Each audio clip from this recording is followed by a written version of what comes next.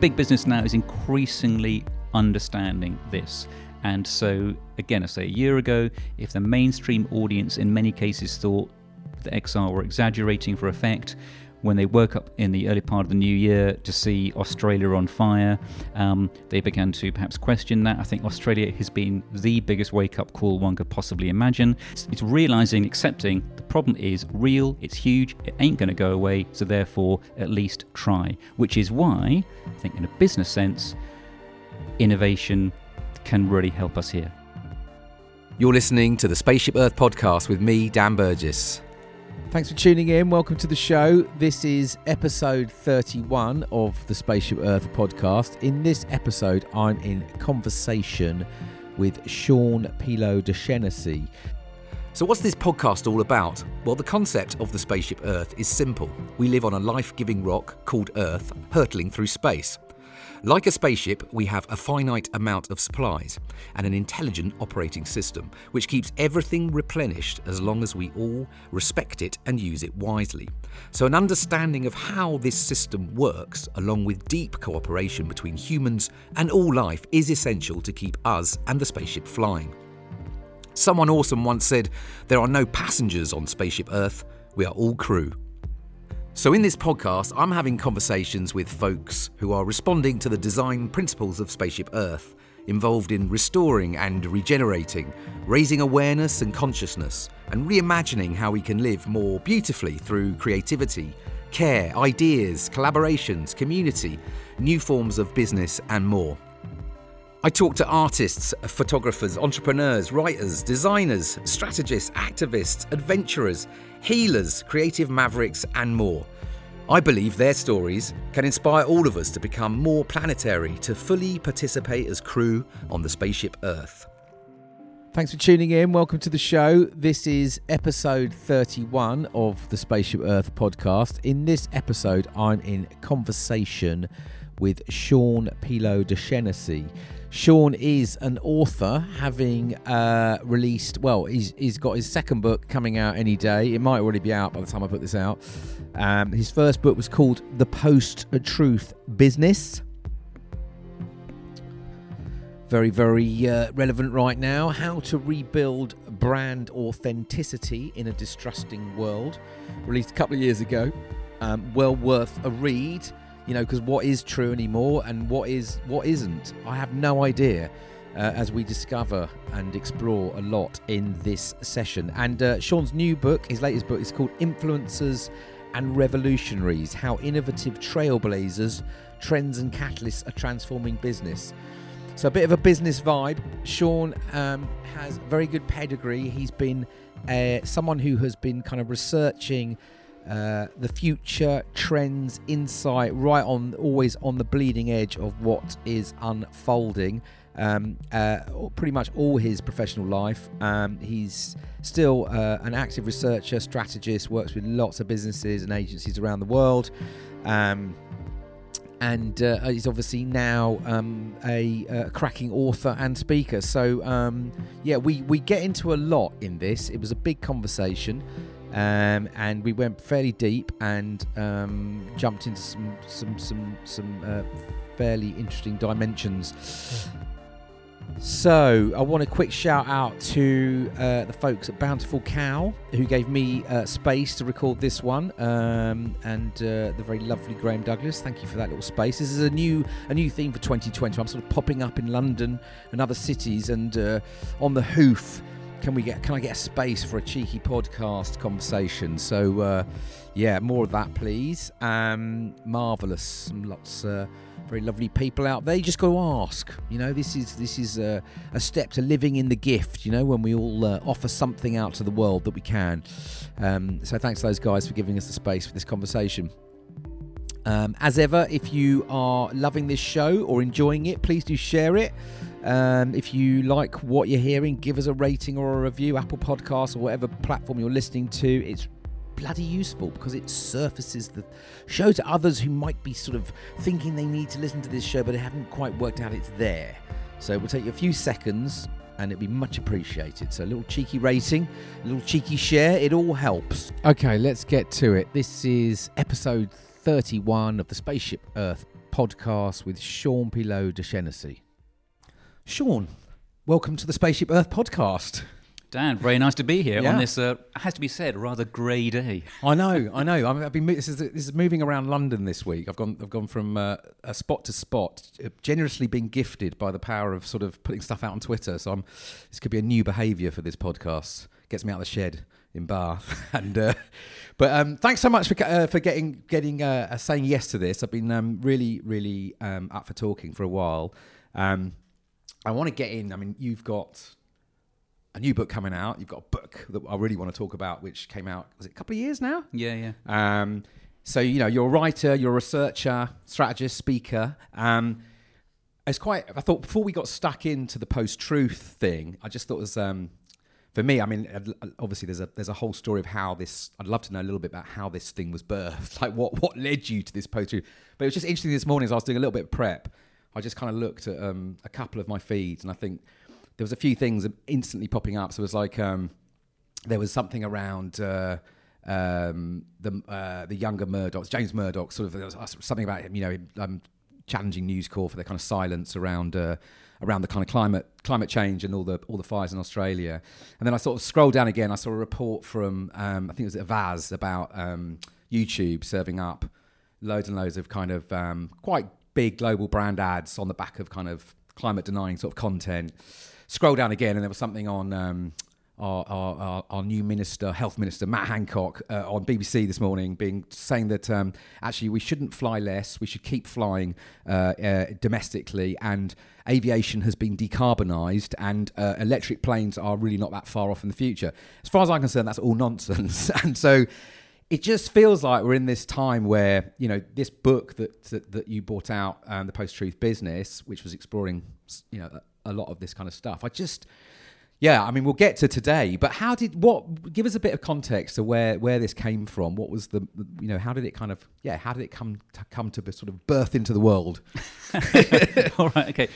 So, so basically, to be really specific about the book, as opposed to just talking about sort of a sort of random sort of life history, which would be fascinating to myself but to nobody else. So the book came out summer of 2018, so launched it at the Byline Festival a couple of years ago, and when obviously people like the wonderful Carol Cadwallader was speaking, and she'd just done the expose via The Guardian, which obviously linked up with the New York Times and the Washington Post about Cambridge Analytica and all the rest of it. And then Chris Wiley was talking as well, because obviously he was the one that had really was the sort of the turncoat at thank God at CA, and has said this is what's going on. There's also a lot of talk there about the subversion that was going on with regards to the Brexit vote. Anyway, so coming back from why it launched there and why I wrote it. So go back a couple of years to 2016, and we've been going through the obviously the electioneering, the US presidential elections, obviously when Trump was taking on Hillary Clinton, and during that, because I give speeches all the time, and I'm sure I know, having listened to loads of your podcasts, they're always fantastic. And just to be a speaker and an author is quite frankly nothing at all unusual, because obviously there are lots out there. But what I found fascinating when I was giving a talk, I was in the Middle East, and I was on a platform with a guy called David Plouffe, who had been Obama's campaign chief, and he gave a really interesting talk about, and the point of his talk was how they had done the great campaign they did for Obama's second campaign. Okay, so you and I would imagine the majority of your sort of podcast listeners would be fans of the wonderful Obama, and I think a lot of people, in terms of the received wisdom of this, people thought, great first black president of America. Isn't it wonderful to have him there? This is a brave new world. Absolutely fantastic. Hugely progressive move. Forgetting that about half of America hated him. And, in terms of the second Obama presidency, he got in by something like, 52 to 48%. So, again, people like you and I perhaps were going, again, fantastic, great, again, another progressive move. just not realising that there was this seething resentment against him and everything he stood for. Anyway, so David Plouffe then gave a talk on how they had organised the campaign. It was a really grassroots-led campaign that had got him, really sort of propelled him into the White House. And as part of that, they had been leveraging what was still at that point a reasonably new world of giant tech platforms and the social media sort of titans of Silicon Valley. So again, it's always worth reminding people to state the obvious that these are still early days in that world. A decade ago, the landscape was very, very different, let alone 2 decades ago, for instance, when I first worked in advertising, when they just didn't exist. So David Plouffe gave this talk on how they basically had run the campaign. One of the points he made was that they had basically scraped as much data as they could from Facebook and used that in order to hyper-target individuals around the States. And we'll talk more about perhaps advertising later, how that's all being done. So meanwhile, us in the audience, bunch of agency people and all the rest of it, and marketeers, all going, isn't that fantastic? Because one of the results of that is that we got Obama. We then found, then I was talking to David afterwards, and I was going, so what do you think is going to happen now in terms of the Trump-Clinton electioneering? He's going, Trump will win.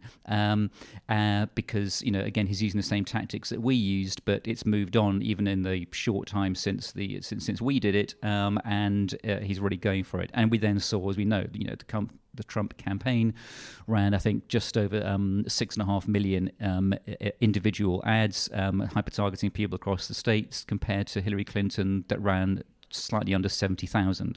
So he spectacularly destroyed her in terms of the usage and the leverage of the social media platforms. At that point, again, there's a lot of people like Zherkov, the puppet master in Russia that sits behind Putin, that works alongside Putin, that plays around with society as though society is a theatre and as though people are actors to be moved, and you can pull various levers and things happen. The issue there of the destabilization of the social media networks was beginning to be the word was beginning to get out in terms of one of the great points of social media was that it was totally open. Anyone can get involved. We look back now in a few years to all those statements about, isn't it wonderful when everyone can make their political voice heard? What a great move for democracy. Yeah, I mean, I even just remember the early days of Twitter when it was just really pleasant. People just sort of like this idea that you could connect with all these different sort of thoughts and ideas and sharing learnings, and it was actually generally quite a brilliant. I remember it right at the start. I remember I was like 60,000 something to sign up to, and I remember this whole in the sort of strategy kind of networks of in agencies. It was a really people were playing a lot with it and saying, "Wow, this is a really interesting thing." It's opening up the ability to kind of share these ideas, to kind of get access to different ways of thinking about the world, and there was this really kind of generous sort of openness going on. And now, obviously, now, Twitter, you've got strap your kind of armory on to get, on. It's a completely different game. Yeah. It's a bit like that comment and a different thing. I remember, not that I'm a massive Banksy fan, but I did remember that he made that great comment during the film Exit Through the Gift Shop, because I'm old friends with Steve Lazarides, obviously, very much part of that world. And at one point, and they're looking at the appalling Mr. Brainwash, and all those artists that came out that basically were just mimicking, obviously, whatever was going on in terms of street art and doing like a fairly ersatz version of it, which a lot of people couldn't tell the difference, and so they bought it anyway. And, Banksy was saying that, we used to be told that everyone's creative, everyone's creativity should be heard. Actually, perhaps not. And so the same thing with political voices. And obviously, where we then got to fairly quickly was the mentalists took over, and anyone with a completely sort of a vaguely, should we say, normal, liberal with a small L, reasonable, considered point of view was just shouted down, and where we are now, as we know, is just a Twitter sphere that's just full of ranting maniacs on the far left and the far right, with everyone else just crowded out. So, to go back a bit, as this whole thing began to go in 2016, when the word beginning to get out, and it's just odd in that you could see that something wasn't right, and it was it was just bizarre how the accepted norms of behaviour in terms of politicians not lying, and when they do, they're called out, big time that, if you like, we're used to. We're fully aware that politicians obviously bend the truth and wear propaganda and all of that, but just blank, straight out, spectacular, consistent lying is just something that we just didn't associate with political discourse. And obviously, again, in terms of sort of bias, I think Trump's had a dreadful impact on the world. But it was extraordinary how he was just getting away with it. And so, meanwhile, we're back in brand world, we're told that, there's been a spectacular decline of trust in brands. And I always use the old saying that, as The Economist said back in the early 2000s, trust is the basis of all brand values. And that's why businesses of all types have got a sort of massive incentive to retain trust, particularly in an environment, and this is crucial, particularly in an environment where there is choice. And so if we can accept that since the early 80s there's been an explosion of choice in every sector, or just about every sector, then one of the key points when you're looking at things like reputation capital, which I write about a lot in terms of is a brand or organisation, I don't mind if this is a politician or an airline or a chocolate brand, whatever, if they're not trustworthy, reliable and competent, then when choice is available, you will go elsewhere. So yesterday is announced, for instance, that Boeing, after all the 737 Maxes falling out of the air and killing everyone, Boeing are now just losing money to an astonishing degree compared to people like Airbus, because choice is available and the recipients of those planes are going, actually, our passengers don't want to fly on your plane, thanks. So that's a classic example of trust destroying a brand at speed. Meanwhile, the one brand that obviously got away with this in many ways were the one that that was being blamed for it all in terms of the anti-social network Facebook, that because Zuckerberg had been buying up the hinterland all around them, there was no choice effectively. So we saw that come a couple of years later, the expose, what had been up to, the issues of Cambridge Analytica and Facebook, of which we all know what's going on there. Is that there was the hashtag delete Facebook campaign, which about 5 people did. And I was one of them, and then found out that you've basically lost touch with all of your school friends. So where do you go? So one of those. So therefore, it became a completely self-defeating thing. Although it's very nice to be off it. Anyway, so I saw this going on, and I remember seeing. I was giving another speech, and I saw there's a Time magazine ad, I think, that said, is truth dead? That mimicked an old ad they'd had in the 60s, the John Lennon saying, which was, is God dead? When he said, Beatles were more famous than God or whatever, which caused outrage at the time. And I remember, I was trawling around, obviously on Amazon and going to Barnes and Noble and wherever, and then Waterston's back here, and saying, what have you got? What books have you got on truth from a brand, from a business point of view? And again, we've got loads in it in terms of social based trust, and we've got loads on this from a political viewpoint, but nothing on business. I was going, you must have. Soon realised nobody had written the most obvious book in the world, which basically linked up truth, trust, transparency, privacy. Then things like disinformation and all the rest of it, and how it impacts business. So, with a sense of rising panic, I wrote it as fast as I could, thinking any day now someone's going to drop. They're going to be like, that there's like a million books on disruption or innovation, And so I thought, oh my God, this is so obvious. Everyone's going to be writing it as I am, and luckily they didn't. Amazing. How long did it take you to get it out? Half an hour. 6 months of, or maybe a bit more, 8 months of, just completely took my sort of life over. And like all these things, the biggest thing I found with it was, trying not to repeat yourself constantly while tying these whole issues together. Also, another big thing was privacy. Again, nobody was talking about privacy a couple of years ago. It just wasn't on the map in terms of mainstream audiences. So I was writing this when I was giving talks at events when literally people go, what are you on about? And I was going, and then as I began to finish it off, I began, the tech conferences I was speaking at, began to meet a few of the startups who were going, right, where it's all going is monetized privacy. So, people realizing their data has value, and therefore effectively brands can rent it for them from a price, which is now totally obvious. But back in 2017 when I was writing it, it wasn't. Yeah. So it was just a case of writing it because I just got obsessed with it. Yeah. And I mean, this element of this trust topic, though. I mean, it's pretty immense, right? I mean, if you sort of strip it away from business for a minute and just as a human thing, Yeah.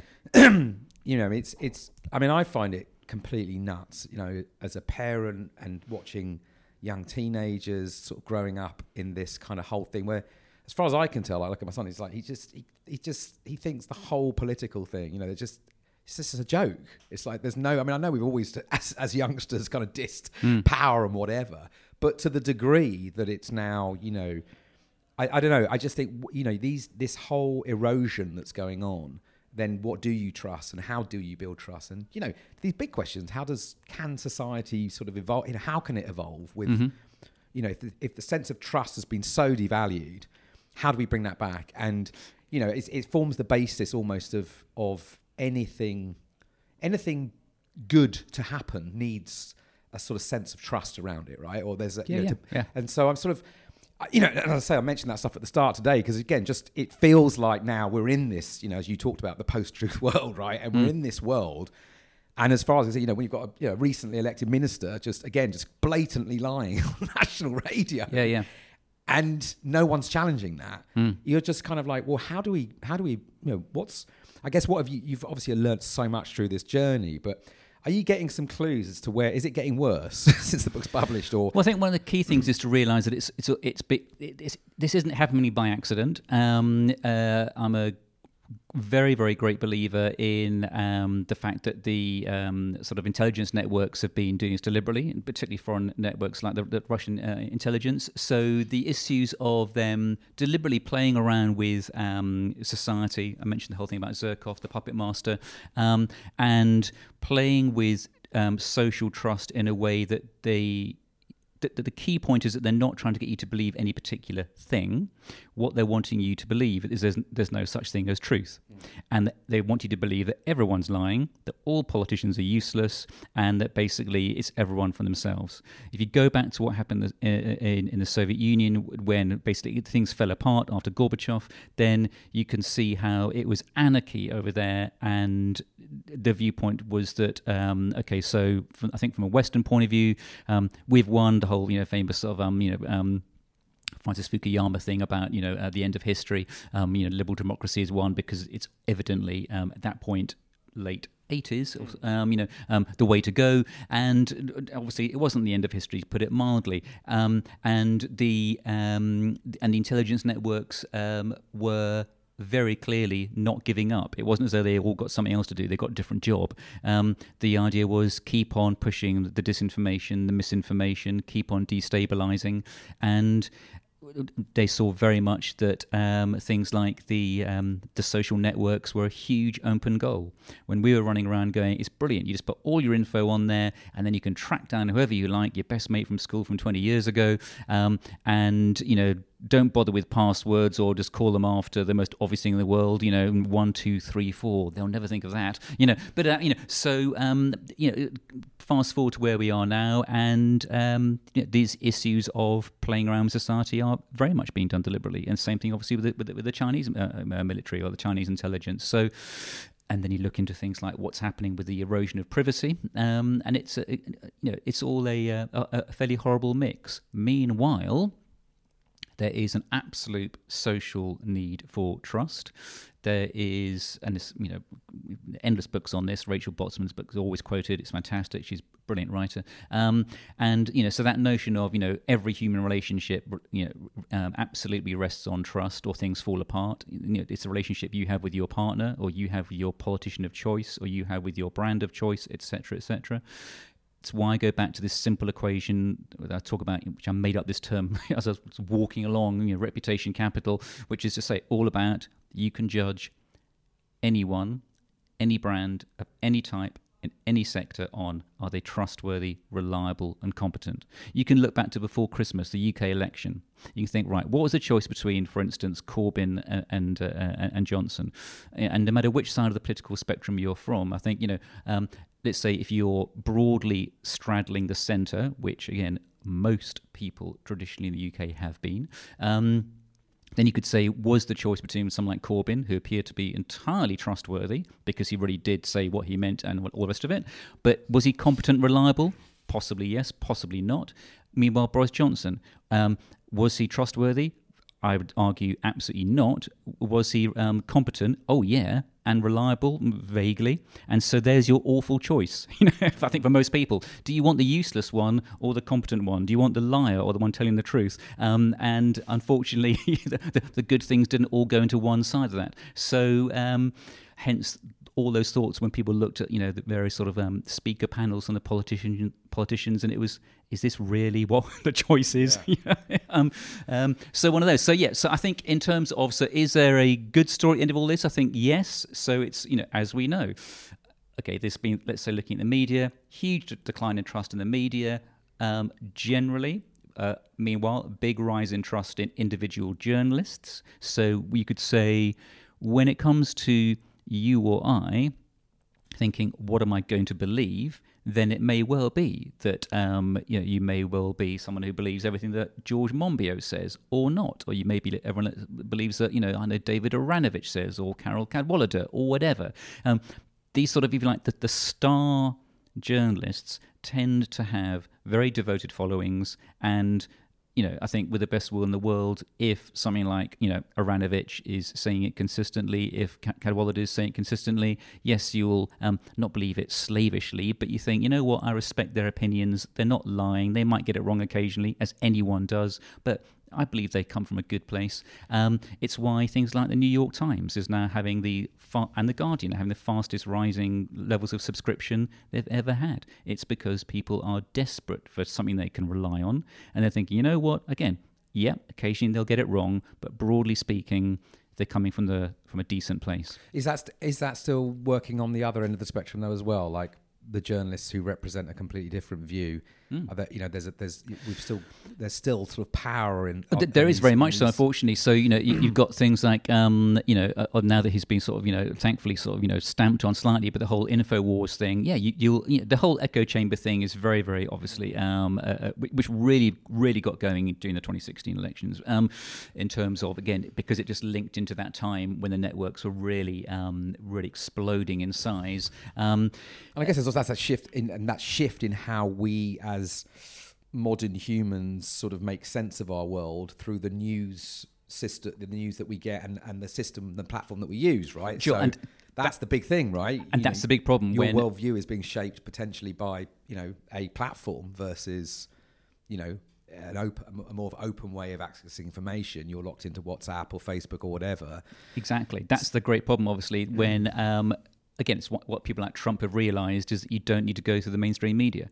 It's what Johnson's doing now. When he's just, for instance, 5 years ago, Newsnight, bestrode the world like a colossus. You could say Newsnight now is a sort of shadow of its former self. When it's, it's in terms of the decline in its power and its ability to hold the powerful to account. So these people are realising that they don't have to go through accepted media channels. They just won't talk to journalists. They'll talk to their favoured journalists, or just, as Trump will do, will just broadcast outwards from his bed while eating 5 hamburgers via Twitter. There's a thing, wasn't it, 2 weeks ago, still completely surreal now, isn't he? Utterly.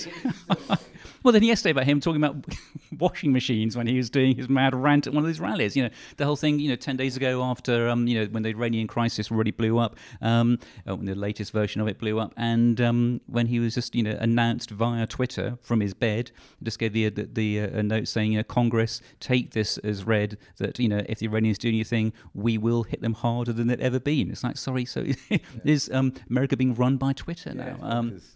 And also someone saying brilliantly, actually, in terms of Twitter's code of conduct, does declaring war on another country actually go against it? So let's get into the kind of brand stuff, that what you learn. So seeing this shift that's been going on, this post-truth world where we're sort of like, authenticity is bombed. No one really knows what the hell's going on. What you dug quite a lot into the world of brands and business and advertising and how we're communicating and all that. So tell us a sort of just sense of what's really came out of who's really suffering right now, and who are the folks that are kind of responding well to this, and what are they doing? Okay, well, I think the interesting thing is that certainly Adland is so spectacularly shafted, it's unbelievable. the decline of advertising is long foretold. I mean, endlessly, we've been told advertising is all over, and yet miraculously, like capitalism itself, it always manages to sort of, replicate or whatever, like something out of sort of a Schwarzenegger film. So I think Adland has got real problems. You go into an agency now, and there's a sense of desperation. It's like the fall of Saigon. They're all just like burning all the files, and will the helicopter be on the roof to sort of pick them up before the mob arrives. So I think Adland's a really, really bad place to be. I think the business models are bad. I think it's a very unhappy industry. I think they're all spectacularly overworked. There's too much to do because, as they say, all the world's a screen. The work never finishes. It's just out of control, and I think it's generally just it ain't happening. If ever a sector has a lower hit rate than advertising, God, I'd like to know what it is. There's the occasional blip when they do something amusing that we all like and may repeat, which they talk about endlessly at Cannes Lion, but meanwhile, the hit rate is so low, it's spectacular. And advertising, in truth, right, has always been a slightly dubious kind of... very much so, of course. The whole point is, in terms of the billion-dollar persuasion machine, has always been, twist it as much as you can, because, as we know, there's classic things, as everyone repeats. Any one of your listeners could give exactly the same sort of response now of genuine brand differentiation is minimal.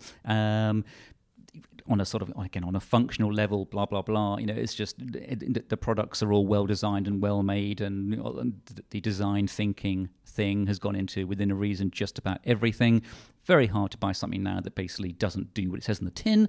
So therefore, it's all about branding, as opposed to the received wisdom goes in the agencies, as opposed to the functional truth.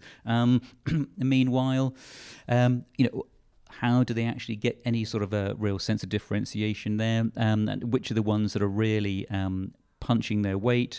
Everyone always goes to the natural brand that they all talk about in terms of who does it well, Patagonia, as you're wearing today. The mighty Patagonia obviously are utterly wonderful, and just good luck to them. The ones that I think people tend to then go to very quickly after that are the niche brand of choice, becoming ever more local and human, and that alongside your sort of functional things that make your life easier, that sort of smooth the way.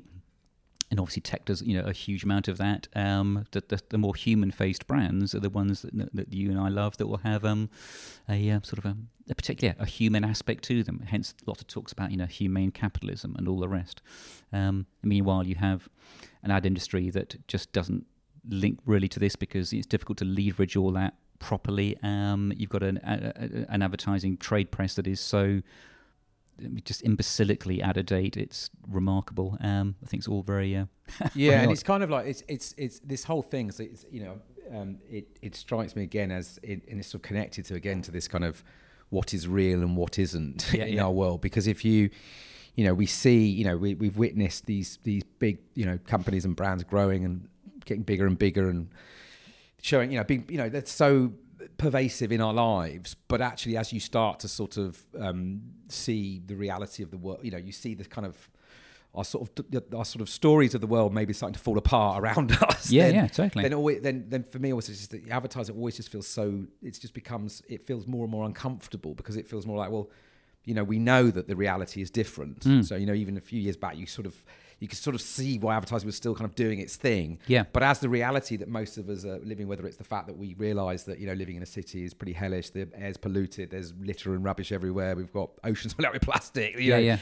all these things going on, but still we're getting these messages of kind of like, be this, be that, buy that, become this. It becomes, I think the myth just becomes... It becomes so ridiculous almost. Completely. I remember back in in the whatever, let's say sort of from the sort of early 90s. At that point I was working in youth culture, and so I used to sort of write for a few of the magazines. And again, small world, we all knew each other. The whole Days lot and the Sleaze Nation lot and the Jockey slot and the G spots and all of that. And so I remember, for instance, let's say my sort of real Damascene conversion was sort of late 90s. I was on the J18 protest. It was the first big sort of reclaim the streets, sort of stop the city thing. This is before Seattle and all of that. Yeah. And I was interviewing people there on the streets, and I found it really interesting that you had it's probably about 5,000 people there, and it's done by the stock exchange, and from all walks of life, all ages, and of the 5,000 people, there were probably about, I don't know, let's say 50 to 100 masked anarchists, as the Daily Mail will put it, and they trashed a McDonald's, obviously, in a Mercedes showroom. And the next day, the press was just full of, basically saying, anarchists attack the city, terrified women and children running for their lives. Nothing could have been further from the truth. And what I also found fascinating was the people I was interviewing very coherently just saying, you know what, capitalism's out of control, planet's beginning to fall apart, we need to be doing something about this, there is a different way. And there were no journalists there at all interviewing people, just a few photographers taking a few shots, and that was it. So I used to go on the Gideon Coe show once in a while, who's now, Radio 6 and other DJs on at what used to be GLR. Remember that? So I'm going on there and just talking about this. This is really important, and it's really odd because I spent the last 10 years specialising in youth culture, where broadly speaking, everything's been very positive, and everything has been put forward from the point of view of effectively what's cool and what's the next big thing. And suddenly, here's a bunch of people saying this whole thing is out of control. You've got to stop what you're doing. This isn't working anymore. And that coincided with the campaign I was working on at the time in a very small way, which I cover off in the book, called the Truth Campaign. And that was the agency I was working with. We're working with the Chris and Porter Bogusky in Miami, the great Chris and Porter, and another couple of agencies in the Midwest on the American government's anti-tobacco campaign. And that was based around telling the truth and just saying, you know what, there's no point if you're facing a really giant problem, and at that point, let's say, as we know, smoking kills 1 in 3 users. Philip Morris and the rest of them are killing more people every week than, fast forward to now, than ISIS and Al Qaeda have done in 20 years. So basically, in order to protect Americans, the American Air Force should be bombing Philip Morris factories every week, and that would save a lot more Americans than it would to actually sort of, trying to take out other sort of particular sort of terrorist groups. Although obviously you should take them out as well.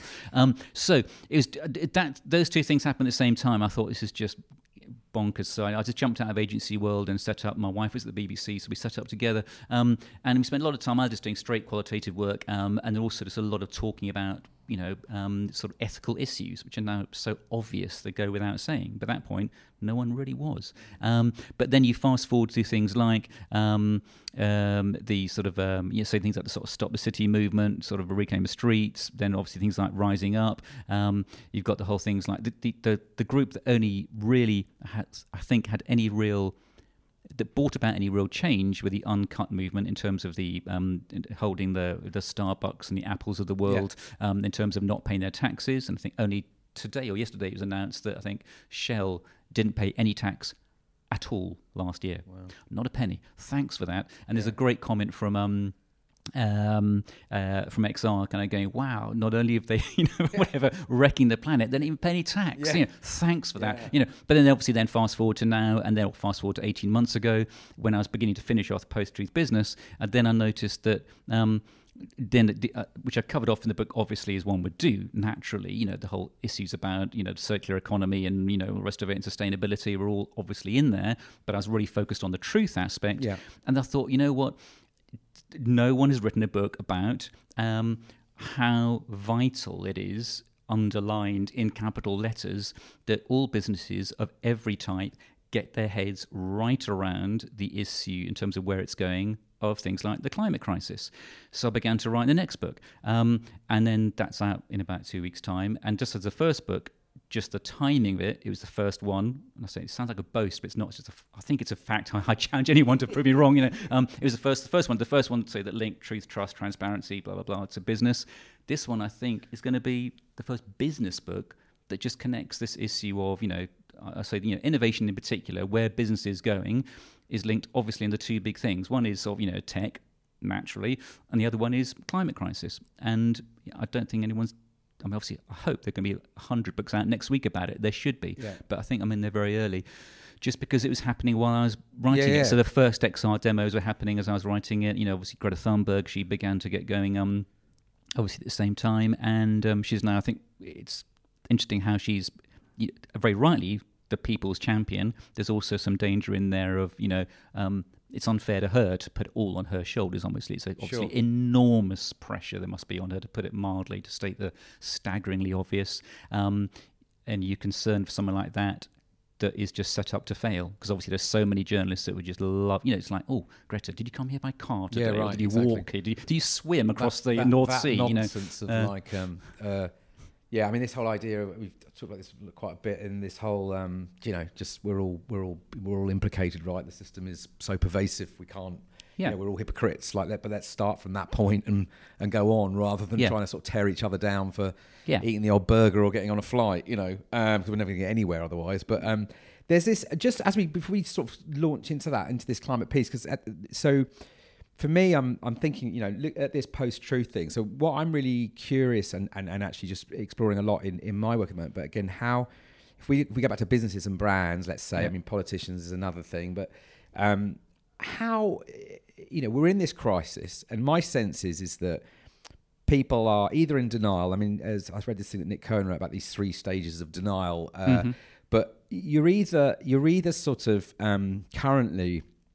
if you're kind of leading a business right now, you're effectively probably either sort of in denial, or you're accepting that something massive is going on, right? You're accepting that this system, this model we've been pursuing, is bust, and the meltdown in climate and ecosystems is just the symptom of an economic idea that's just it's out of date. It's got to go, right? If we want to maintain life on this planet. And so how do you showing up honestly and with sort of trust and authenticity in this thing, being able to kind of step into this new space of, we have a foot in a camp which still wants growth and shareholder returns and new business wins if you're an agency or whatever it might be. But at the same time, you have more folks who are clearly waking up. They clearly are, more, we're humans, we can sense as well, right? But the evidence is all around us. So, I mean, Nick Cohen talks about this thing.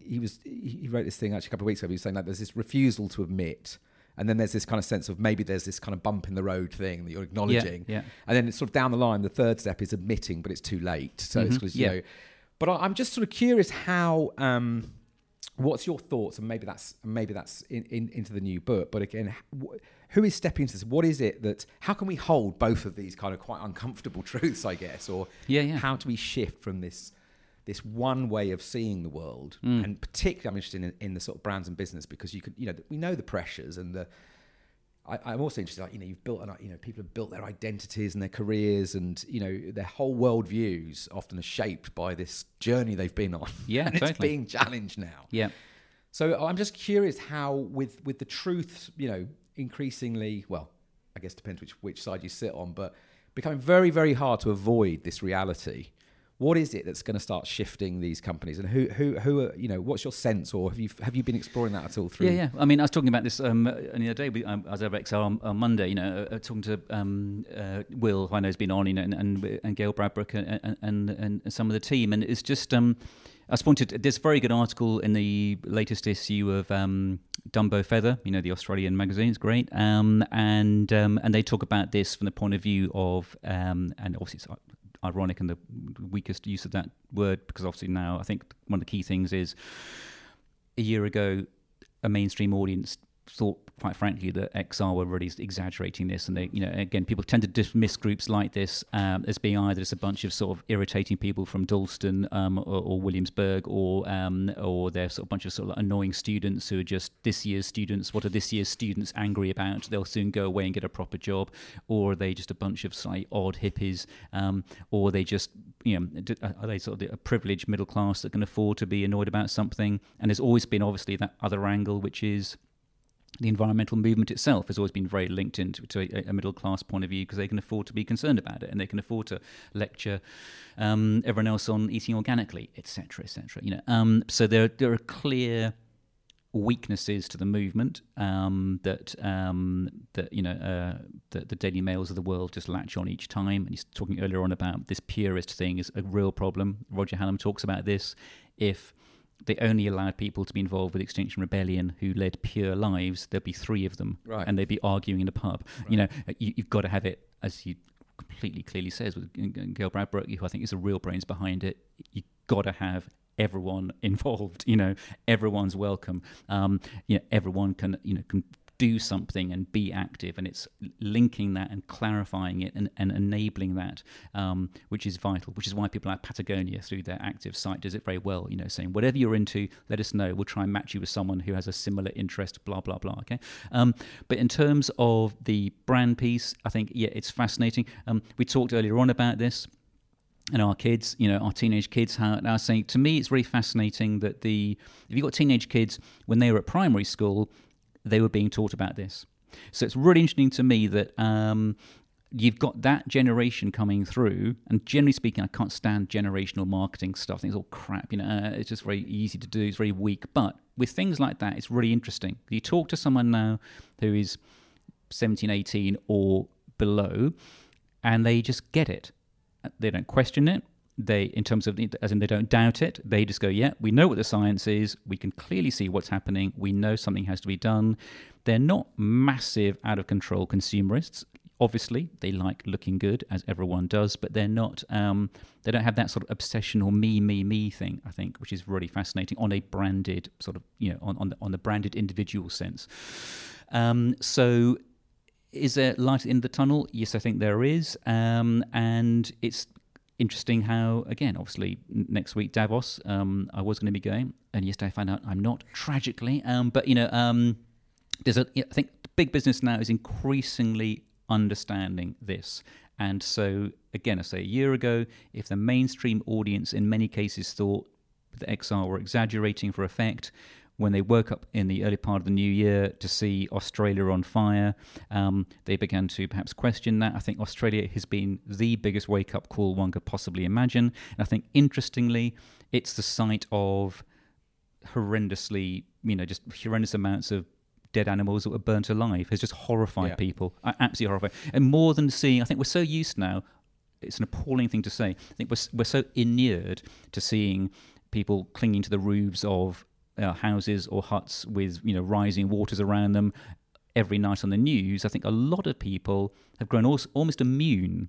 It sounds bizarre to say it. It's an appalling thing to say, I know. I think a lot of people have grown almost immune to the daily diet of bad it's like news a coping mechanism almost, isn't it? But I think when people start seeing animals suffering, I think it's really odd how the emotive trigger, just as we saw a couple of years ago, that when the appalling photograph of the toddler that had been drowned in an immigrant boat coming across from Libya or something, and I think about 20 foot away there are a couple enjoying their cocktail on a beach, and everyone's going, "Wow, is that really who we are?" Yeah. I think so. I think Australia has appallingly, unfortunately, proven to the skeptics that actually XR weren't exaggerating.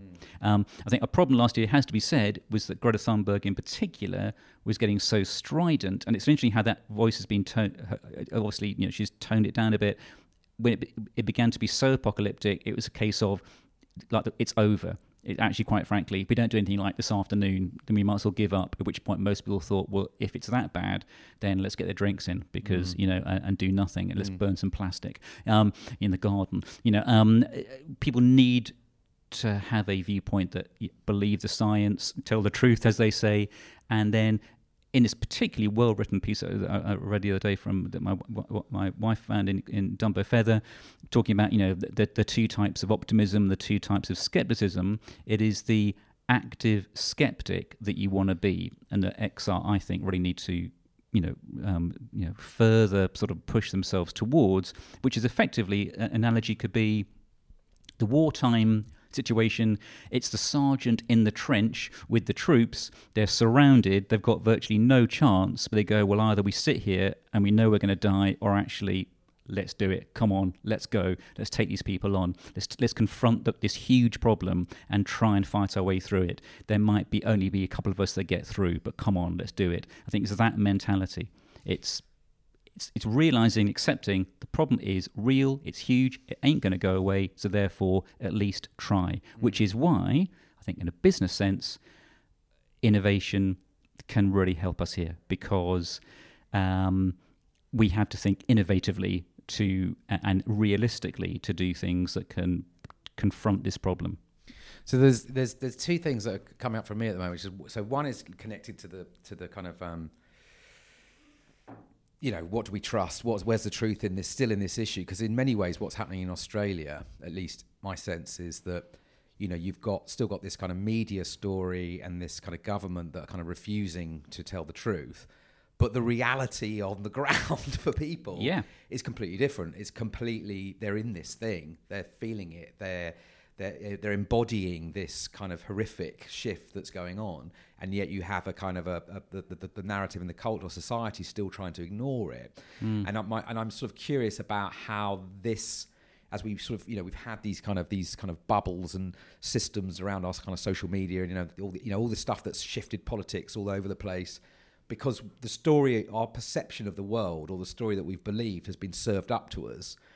But now that the reality is starting to sort of play out in people's lives, so I'm thinking about in the UK, what might happen this year? Will it, with Brexit, will it be actually because, trade just falls off the cliff because we are actually, we're not going to be able to provide all these amazing jobs and growth, back to the growth mantra again, but will the realities start to unfold in people's lives that are going to, is that going to also help these kind of accelerations that are needed away from, again, this kind of promise of this sort of world, this continual kind of perception of growth and, materials and, we can just, we're all right because Australia's on the other side of the world. I mean, you have a lot of that, I feel, that's going on a bit. It's like, this sense still that people haven't quite figured out that everything's interconnected. Climate doesn't do walls. It's and but sort of what's how that might. I can say that's interesting because yesterday I was over at the RSA seeing the wonderful Lisa Nandy, who gets my vote. I always thought she's brilliant. I met her a few times at think tank things. A huge amount of respect for her. And also really like Jess Phillips. But anyway, so Lisa Nandy she's talking about this in part of a sort of platform for her leadership bid for Labour Party sort of leadership, and she was talking about a bit about internal politics, and as the red wall had been smashed obviously in the recent election, she's talking about building a red bridge to get over those areas, and then building a red bridge amongst global workers to go back to the basis of Labour as it was, and linking climate absolutely at the centre of this, on that exact basis of everything's interlinked, and Australia isn't just something you watch on TV and then switch over for X Factor and then quietly forget it, even though you may want to do that. Because, I know the analogy we saw again, New Year, people, for instance, I know, classic one is, we all read it, people in New Zealand going up to the mountains for, some beautiful, skiing or something, whatever you do in New Zealand, never been there, have some fresh air, and you could smell Australia burning from a mountaintop in New Zealand. So, her point about, Lisa Nandy's point about everything is interlinked, this ain't going to go away, is if you see someone like that who's going to have a hopefully ever bigger platform to talk about, then it is a wholly constructive thing, while other politicians obviously are effectively ignoring it or just giving it the most minimal sort of nod. Yeah, and I guess I mean getting into this this new book, Influencers and Revolutionaries: How Innovative Trailblazers, Trends and Catalysts Transforming Business. Looking forward to reading this one. Marvelous. What thinking about this moment in time then, where we're in right now, and all this kind of unraveling that's going on.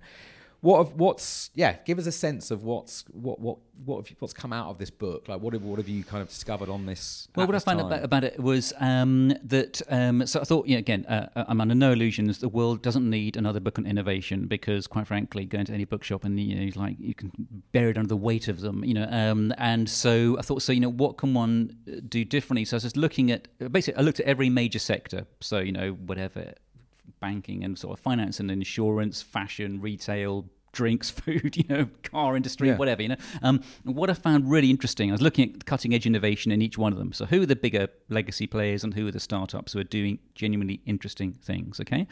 And what I found as I was researching it, and this one took about, again, just over a year to write, was that along with all the things that one would expect, because obviously anybody can just research innovation and can research who's doing interesting stuff if you've got the time, obviously anyone who can write can do it, But what was interesting to me, having done tons of innovation research over the years, when you knew all the things about IoT and AI and MR and all that sort of stuff, was this issue, again, of the climate crisis, linking into every single sector in a way that I think a lot of people, again, in terms of joining the dots, if someone, I think, was to have said a year ago, what connects, finance and fashion and car sector and the future of cities and the future of work and whatever, it'd been, I don't know. But this thing about the climate crisis and the emissions curve impacting as I'm saying, I think every innovative decision from now on will have to be taken on the basis of the first thing you consider is the impact of what you're doing on the emissions curve. Yeah, that's the lens, right? Which, through everything. Yeah, which like a year ago, 5 years ago, that would have been a ridiculous statement. It would really mean, unfortunately, the correct statement, but in terms of its believability, its credibility, people are going, what are you talking about, you freak? Now, I had that a lot. Yes, exactly. Now I think it's becoming an ever more, unfortunately, bluntly obvious point that hopefully is going to be very soon. Tragically, it's so obvious that it's like, yeah, we know that. Good. What are you going to do about it? So talk about at the beginning of I talk about a ton of this interesting other thinkers. Everyone go back to the whatever you say, the godfather of sort of skepticism, René Descartes, and his big thing about question everything if you want to confront the truth in this context in a business sector, as I don't know, Elon Musk did, saying do cars really have to be built this way, the way they've always been built? Why is that? Who said that? Is that the law? No. And so obviously Tesla and all the rest of it. So that idea, first of all, of if you want to be truly innovative on either the most basic level, we are redoing some packaging or we are redesigning whatever it happens to be on a product or service level, then basically question all the sacred cows that go with that sector, and then crucially have absolutely, if you want to put it in the XR terms, that at the forefront of your thinking, because that is where it is going. Well, that's where it is now, should you say. Did you and have you? So one of the things that I'm always really curious about with all of this stuff is this. I always get a sense there's some there's a belief out there that we can just evolve our economy to like a green economy. Do you know what I mean? So it's kind of same kind of thing, but everything's kind of low impact, circular.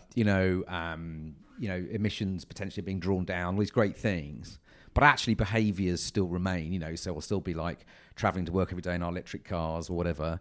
But actually, when you look at things like, what's the biggest pollutant in the ocean? It's actually plastic particles off car tyres, for example. Or, why are cities becoming difficult places to live? Because we can't move in them, because of transportation. So like there's some things that feel like it's not as straightforward as and also then, extraction of materials and different materials we're going to need kind of for the components, and it's still a very kind of materials based. There's still a lot of energy, although the demand for energy still is. We live in a very high energy culture, right? So this idea that we can just shift to a kind of green energy, high energy culture feels to me a bit deluded, and sort of it feels like there are some things that have to change, like this, and I'm kind of interested in.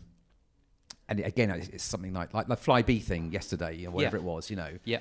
So it's like, no, we'll subsidise low airfare. At the same time, train travel is getting more and more expensive. Whereas actually maybe a more sensible thing would be to sort of hospice that sector out, support it over a journey of putting it down and moving it into something else, right? Which is, so I'm kind of curious again, is that stuff, are you sensing that there are businesses that are opening up to this kind of reality, or is there still very much a sense of, it's business as usual, but we'll just green it all?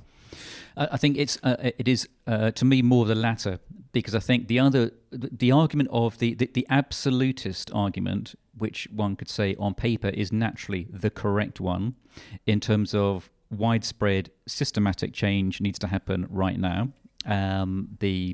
I think the Gail Bradbrook, Roger Hallam argument, the Greta Thunberg argument, which is this is so spectacularly serious. And Greta Thunberg saying next week at Davos she'll be giving a speech that was put out a day or so yesterday to the media.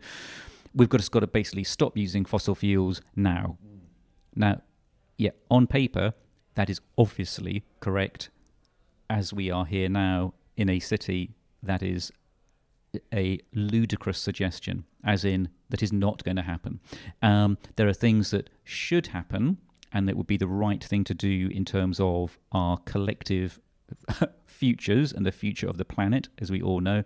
But in terms of would any leading politician and any governmental organisation tomorrow morning do precisely that, I think there is zero chance of it. So in terms of, the one argument to that, I think the Greta Thunberg argument from mid last year was, well, if we're not going to make instant systematic change, then it's over.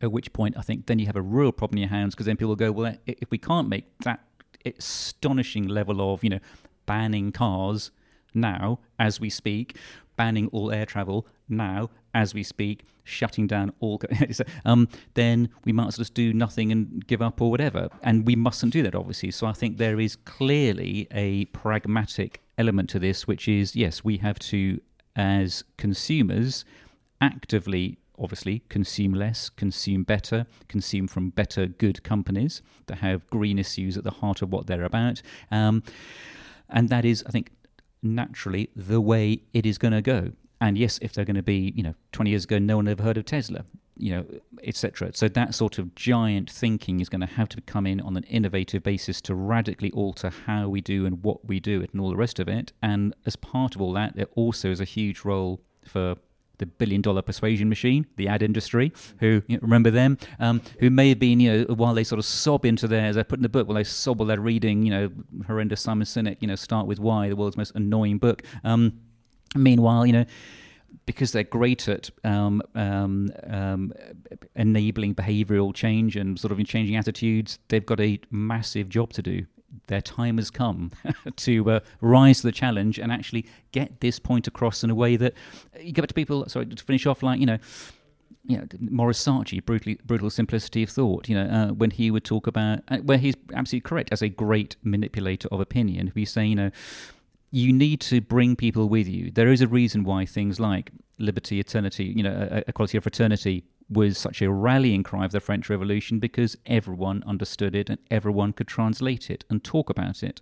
There's a reason why things like the Sermon on the Mount, the Declaration of Independence, and the launch of the Communist Manifesto were such enormously powerful documents, because they were incredibly clear, they resonated, they say they were understandable. It's again coming back to people like Extinction Rebellion, who at the moment, long may they continue, I think they're fantastic, are quite frankly the ones who are leading the way here.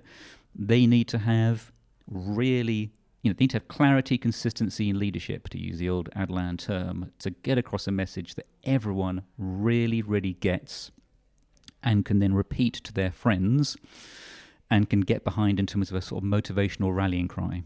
It doesn't help, does it, when you've got people even like The Guardian putting them on headlines as an extremist organisation, but the Met Police classifying them.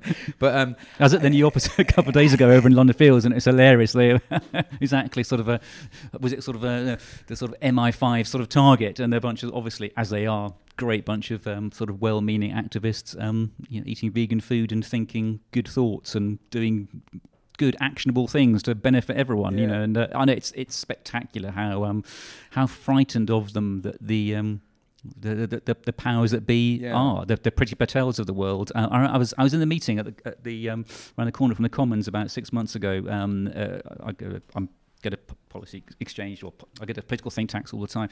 I was at the policy exchange meeting when they were launching their undermining document of XR, basically. When they is the head of the on the panel is David Blunkett, oddly enough, head of the counter-terrorism unit, a liberal sort of a lord, and then some people from the think tank, and also the great XR lawyer from Bindmans who worked with Chris Wiley and all the rest of it. And they were just talking about the future of the city in general, in terms of what one thing that all city mayors and governments are having to deal with is this idea of permanent protest.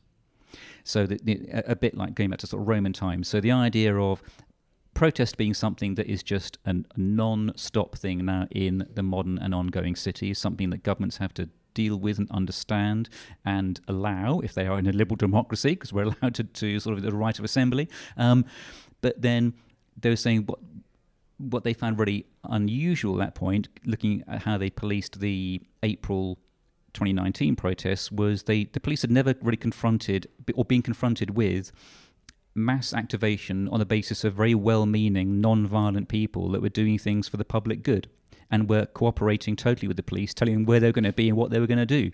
And when the police have basically, when they judge how they're going to police any crowd, be it at a concert or a football match or whatever, or protest, they always do it on the basis of, is there danger to life or property and all the rest of it, and are these people telling us what they're doing? And obviously XR, because obviously it's so well thought through, saying, please come and join in our planning meetings. Here are our email addresses. You're more than welcome to join us. And as they always do, totally welcome into the police, saying, you've got kids probably, you must be really worried about them. Please come and join our protest. So it's very interesting how that April protest, the goodwill was absolutely there. Very different mood in October. Obviously had the hideous annoyance of the two imbeciles, whatever, on the tube roof in East End, which oddly enough I think actually worked in some way, because they got everyone talking about the fact that this wasn't in any way anything that XR had agreed with, so I thought it fascinating how that whole thing is being organised and run, and where it's coming from, and how important they are. We live on a life-giving rock called Earth, hurtling through space. How bonkers is that? If you like what you're hearing, please do give us a review on Apple Podcasts. It really helps others find the show. I guess this other thing I'm curious of is that, so you talk about permanent protest as an idea, and I guess I'm often exploring sort of what I'd call radical collaborations, unusual suspects kind of coming together to kind of figure things out. And when I look at the science, and when I look at climate, ecology, extraction of resource, all this stuff, and it's terrifying the rate this is happening. And then you look at kind of our sort of business as usual, not just at a business level, but our lifestyles and our institutionalized lives in this kind of world we're in, and you can't see. It's still very hard to see where this opening up is going to happen. I mean, look at education, for example.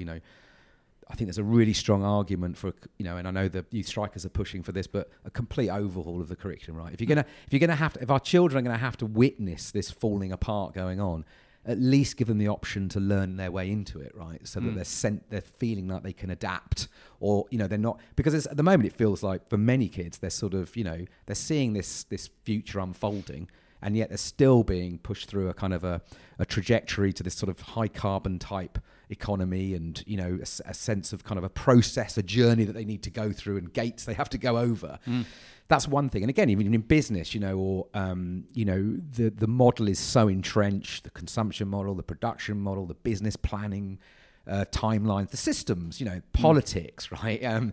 Everything still looks so fixed, and still so separate as well. And I know there's obviously collaborations going on all over the place.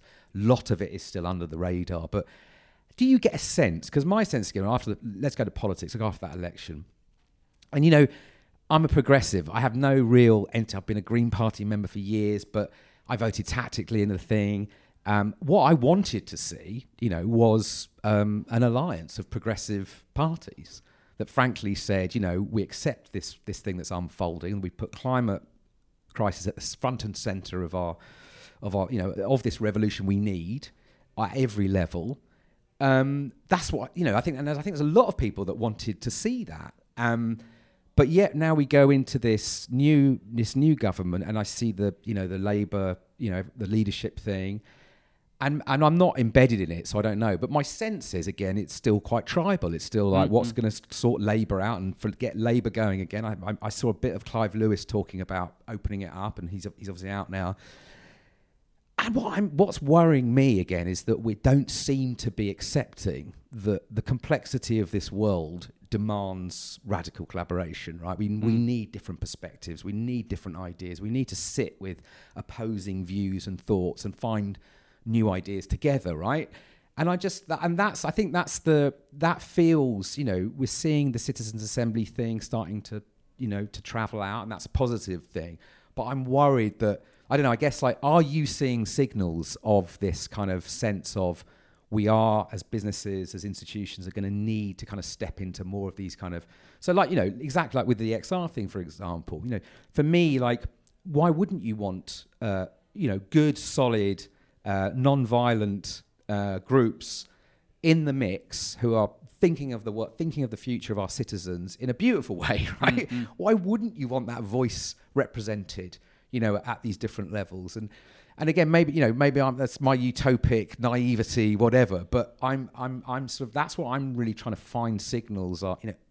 Have we learned? Are we really, really accepting the science and what's going on, or is there still this kind of hubris, this kind of power of we're in control, pulling levers, And what's your sense through the book? Are you getting a sense that there is going to be more of this way of being coming through? Well, in terms of a changed way of being and cooperation. So I think cooperation is clearly a thing that's resonating across society, across cultures and all the rest of it. So there's far more cooperation, and also on a business level, than there has been before. And on a sort of level of radical cooperation, the more that we say, the smarter, sharper thinkers are realizing that this is actually a way, again, to punch through.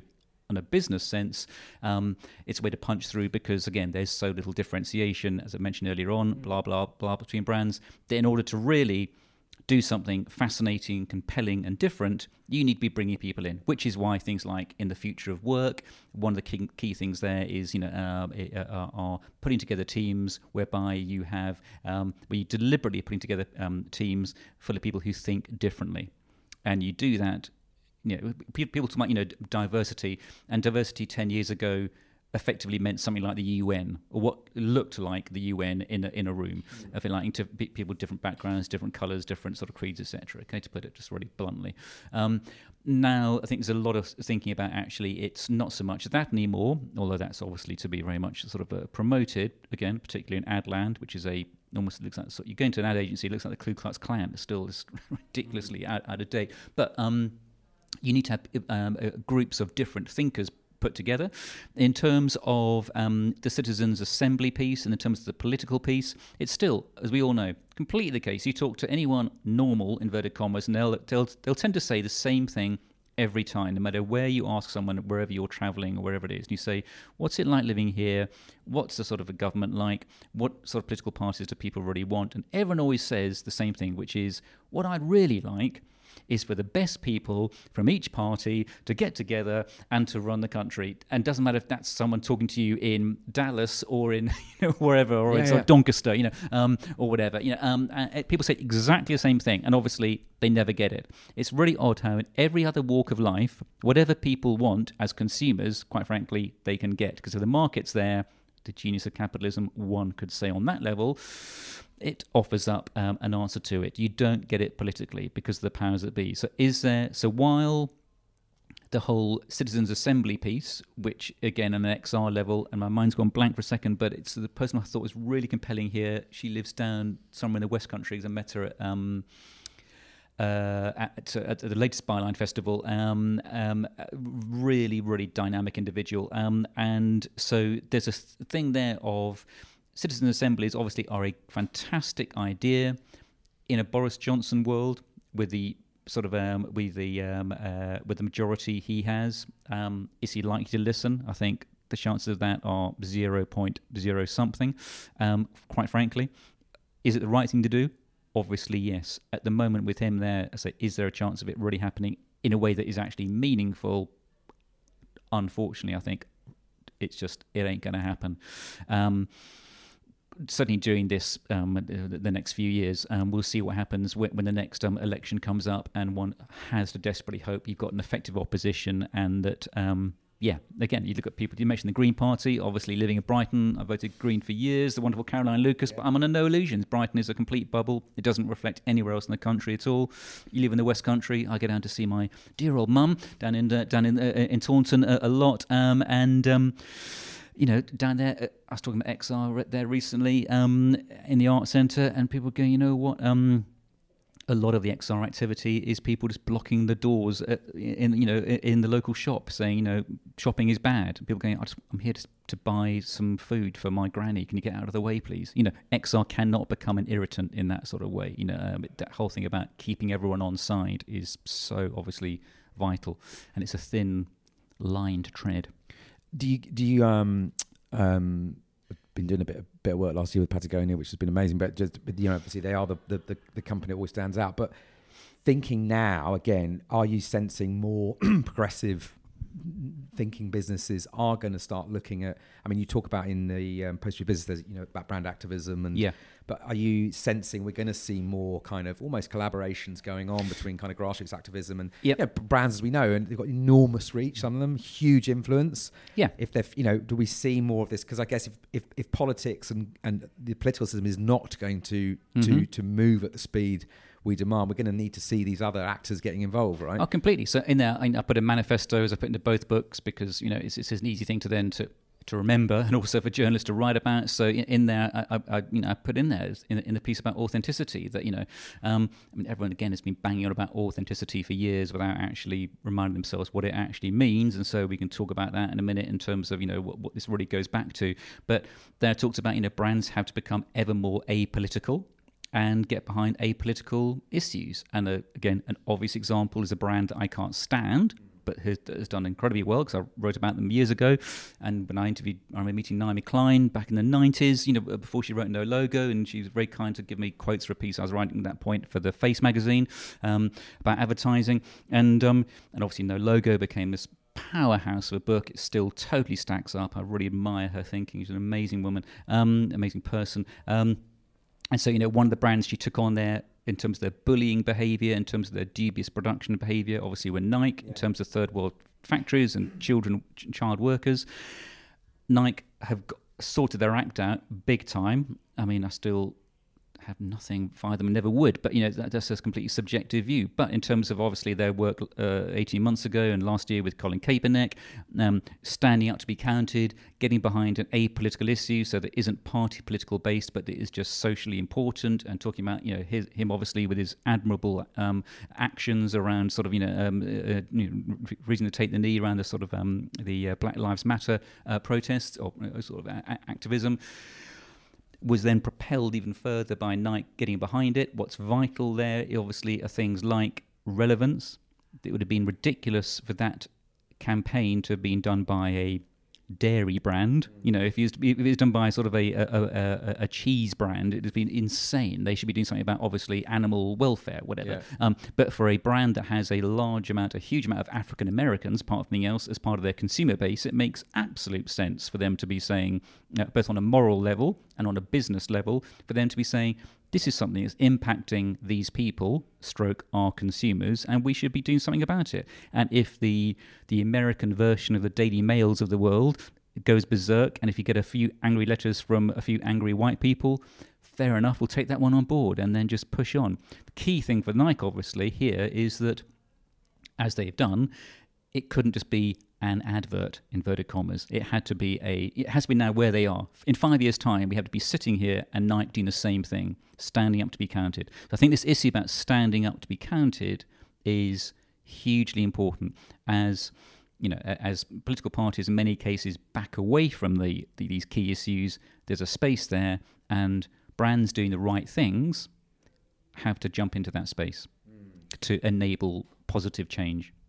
And then I guess with the other tension with the climate crisis is the sort of the white elephant of consumption, in terms of in the fact that we're knowing more and more this is an ecological crisis, mainly being driven by extraction and destruction of ecosystems and for resources that we're turning into all these lovely things and food and God knows what else it is that we're consuming. And I guess this is again this other thing, like the tension, not only to stand up and be authentic in light of what is happening, but what does that look like authentically from kind of business decisions and because I guess that's it. I mean, it's interesting with the single-use plastic crisis, for example.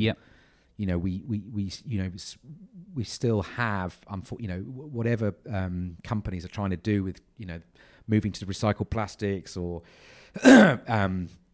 trying to look gradually at different types of serving units, but ultimately still, you could argue that many of these companies, they basically, they are sellers of single-use plastic with stuff in it. I mean, it's kind of, I don't want to just filter out, but again, it's like there are these categories, if you like, that are just, again, in a sense, like, has their time come? You know what I mean? Have they had their ilk? Sure. So on one side, it's just consumption itself. So consumption continuing, but the type of consumption changing. Right. So as we saw 2 years ago, veganism became the fastest growing trend in the UK, and a lot of that has been down to a very much a sort of a politicized decision of I've realized what is going on, and something that I can do as an individual to actually to do my bit in a wartime spirit is to actually change what I consume. And it may well be that I just still I'm a flexitarian, whatever, so I may still have my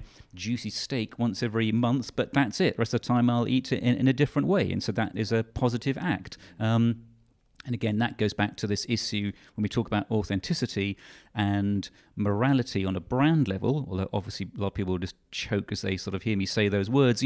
There's an issue of, people talk about, so it goes back to Aristotle talking about, the virtuous person does a virtuous thing for virtuous reasons. So, do you act in isolation? Do you do the right thing when no one's looking?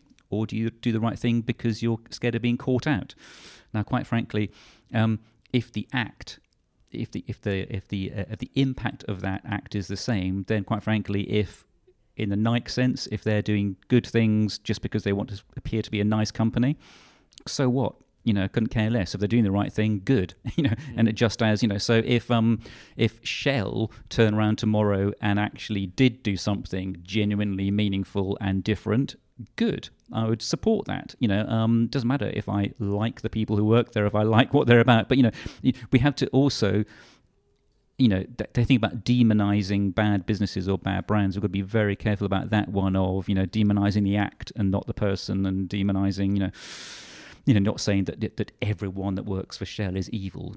Evidently not. And yet there's, you've got to be very careful again in activism about just calling out, say, acts rather than individuals, I think. Yeah, and I guess this is the sort of mad complexity of this situation that none of us have been in before, right? Because we're sort of calling for the downfall of fossil fuels, but at the same time, you can't function in this world right now. You step out your door and you're emitting something, whether it's and so unpicking this mess, I guess this is the thing, isn't it? It's like there's this kind of ticking clock, and then there's this kind of how entrenched everything is in our lives, and it's the pace that we can either reinvent everything. Yeah.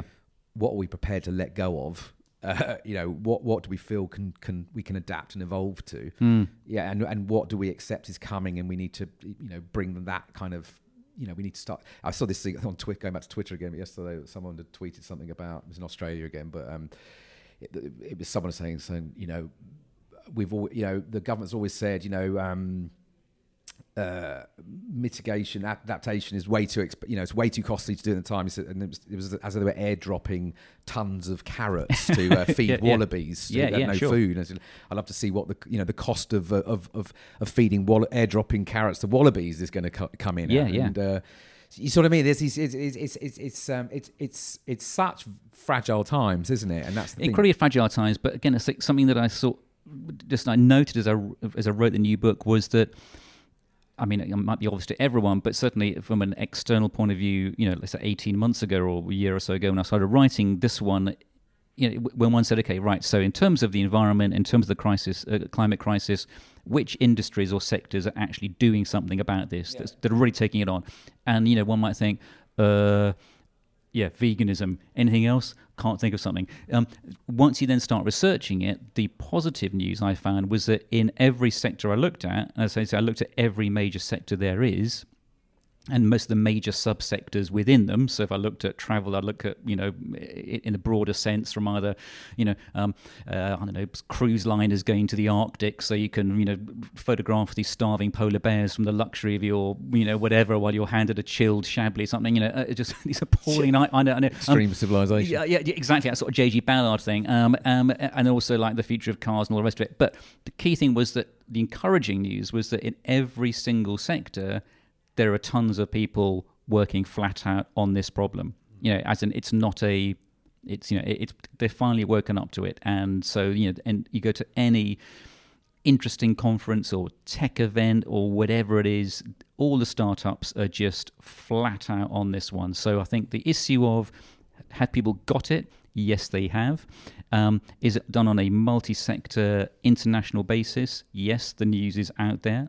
Again, unfortunately, if you like inverted commas, but fortunately, stuff is happening. People are doing things. It's not as though. So again, coming back to, I know we keep going about Extinction Rebellion for all the right reasons, but that thing about the awareness bit, when they exploded onto the public scene from where we are now in London, a year or so ago, out of frankly nowhere, from most people's point of view, they have done society, the world, an incredible service, because they have just hammered those points into the public consciousness.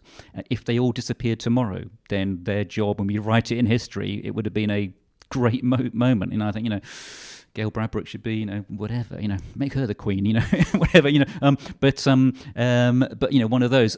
It's so the consciousness bit has been done.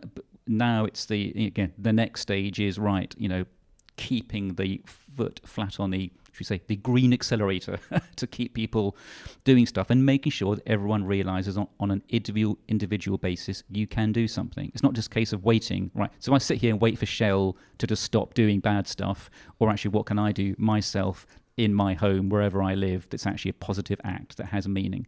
That has to be really pushed through, because that, again, gives people realistic hope.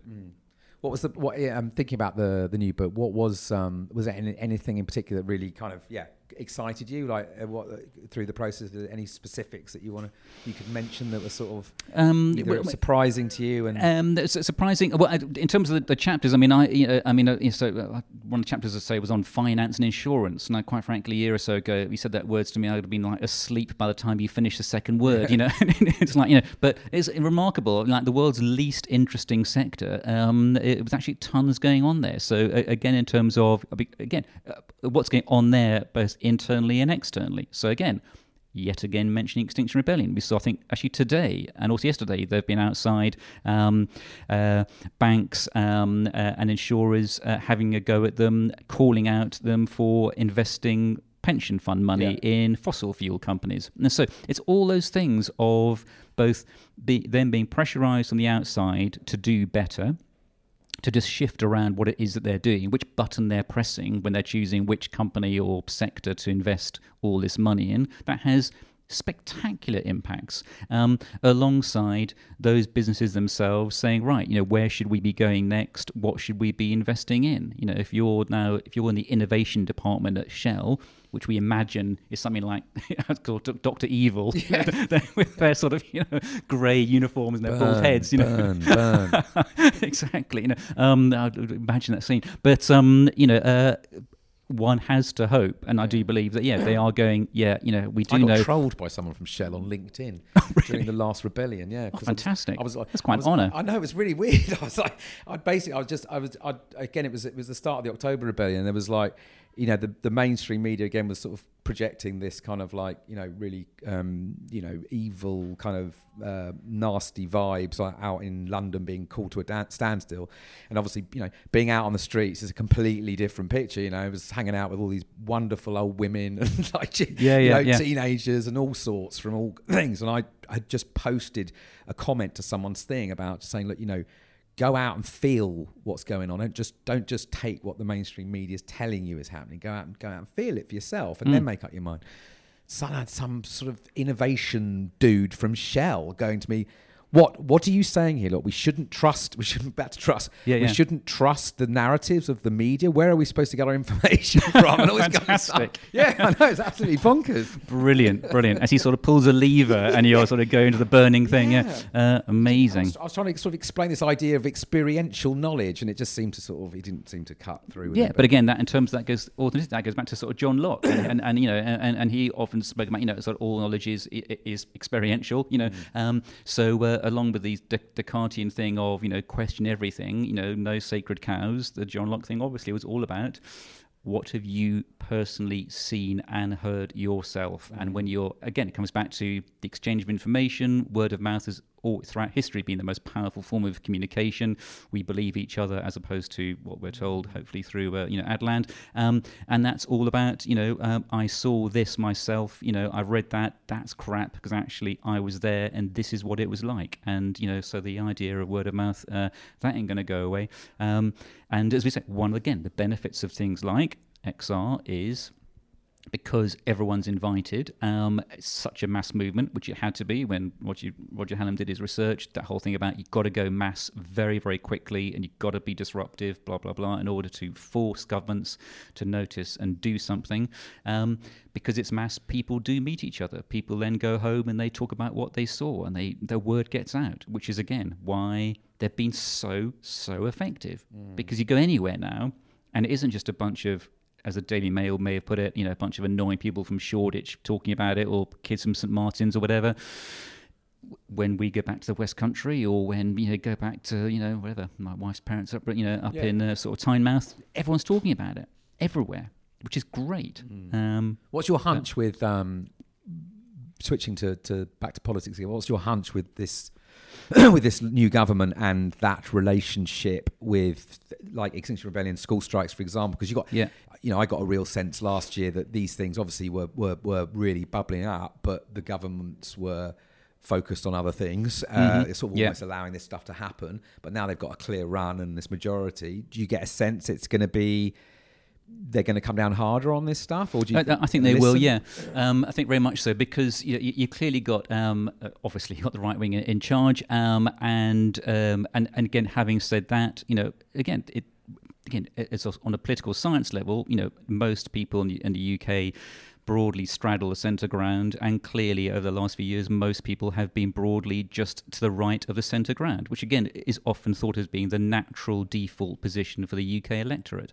We had a blip during the Blair years, and people much maligned Blair. People forget the first few years of Blair were fantastic. I mean, it really was a breath of fresh air, as they say, after the years of John Major. So early Blair was absolutely positive and progressive, and it was a great time to be around. What you've now got under people like Priti Patel, who is, I think, a really unpleasant figure, a deeply of the bad version of the right figure. I've got nothing personally sort of hugely against most conservative thinkers or most sort of mainstream Labour thinkers. It's that, to me, what worries me is are the far right and the far left. I think that unfortunately, I think Corbyn was the greatest champion the Tories ever had, because they just saw him lead Labour into oblivion. If the whole point of being politics is to be in power, to state the most obvious thing of all time. If Labour want to be in power, they've got to get someone in who is more palatable for a mainstream audience. Someone like, I personally really like Lisa Nandy. I think she's great because she is super sharp, really gets it, knows her stuff, and has mass appeal, and could take them to somewhere where hopefully they could be back in power. But coming back to the whole protest thing, I think Priti Patel will clearly want the police to come down harder next time. All the thing about, the police dancing with protesters in the way they used to, let's say, in the old Notting Hill Carnival classic photograph, I think that's really, unfortunately, in many ways gone. At the same time, there's a lot of,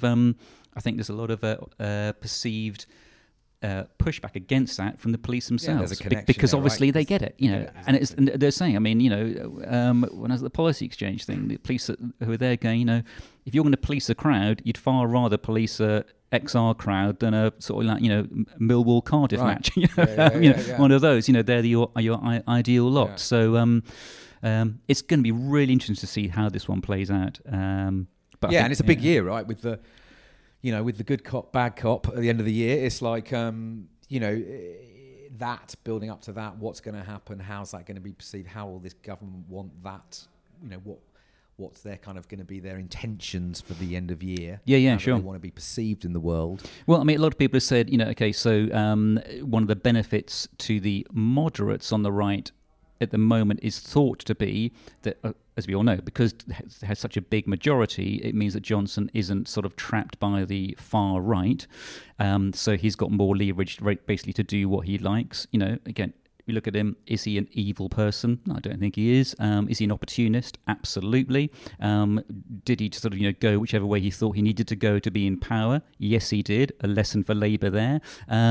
But he did it sort of, if you say, fairly realistically. I think he was less far right than Corbyn was far left. And to take him on, you've got to have someone that I think Emily Thornberry, I can't stand her personally, but I think she could nail him at the dispatch box. Just obviously barrister, super bright.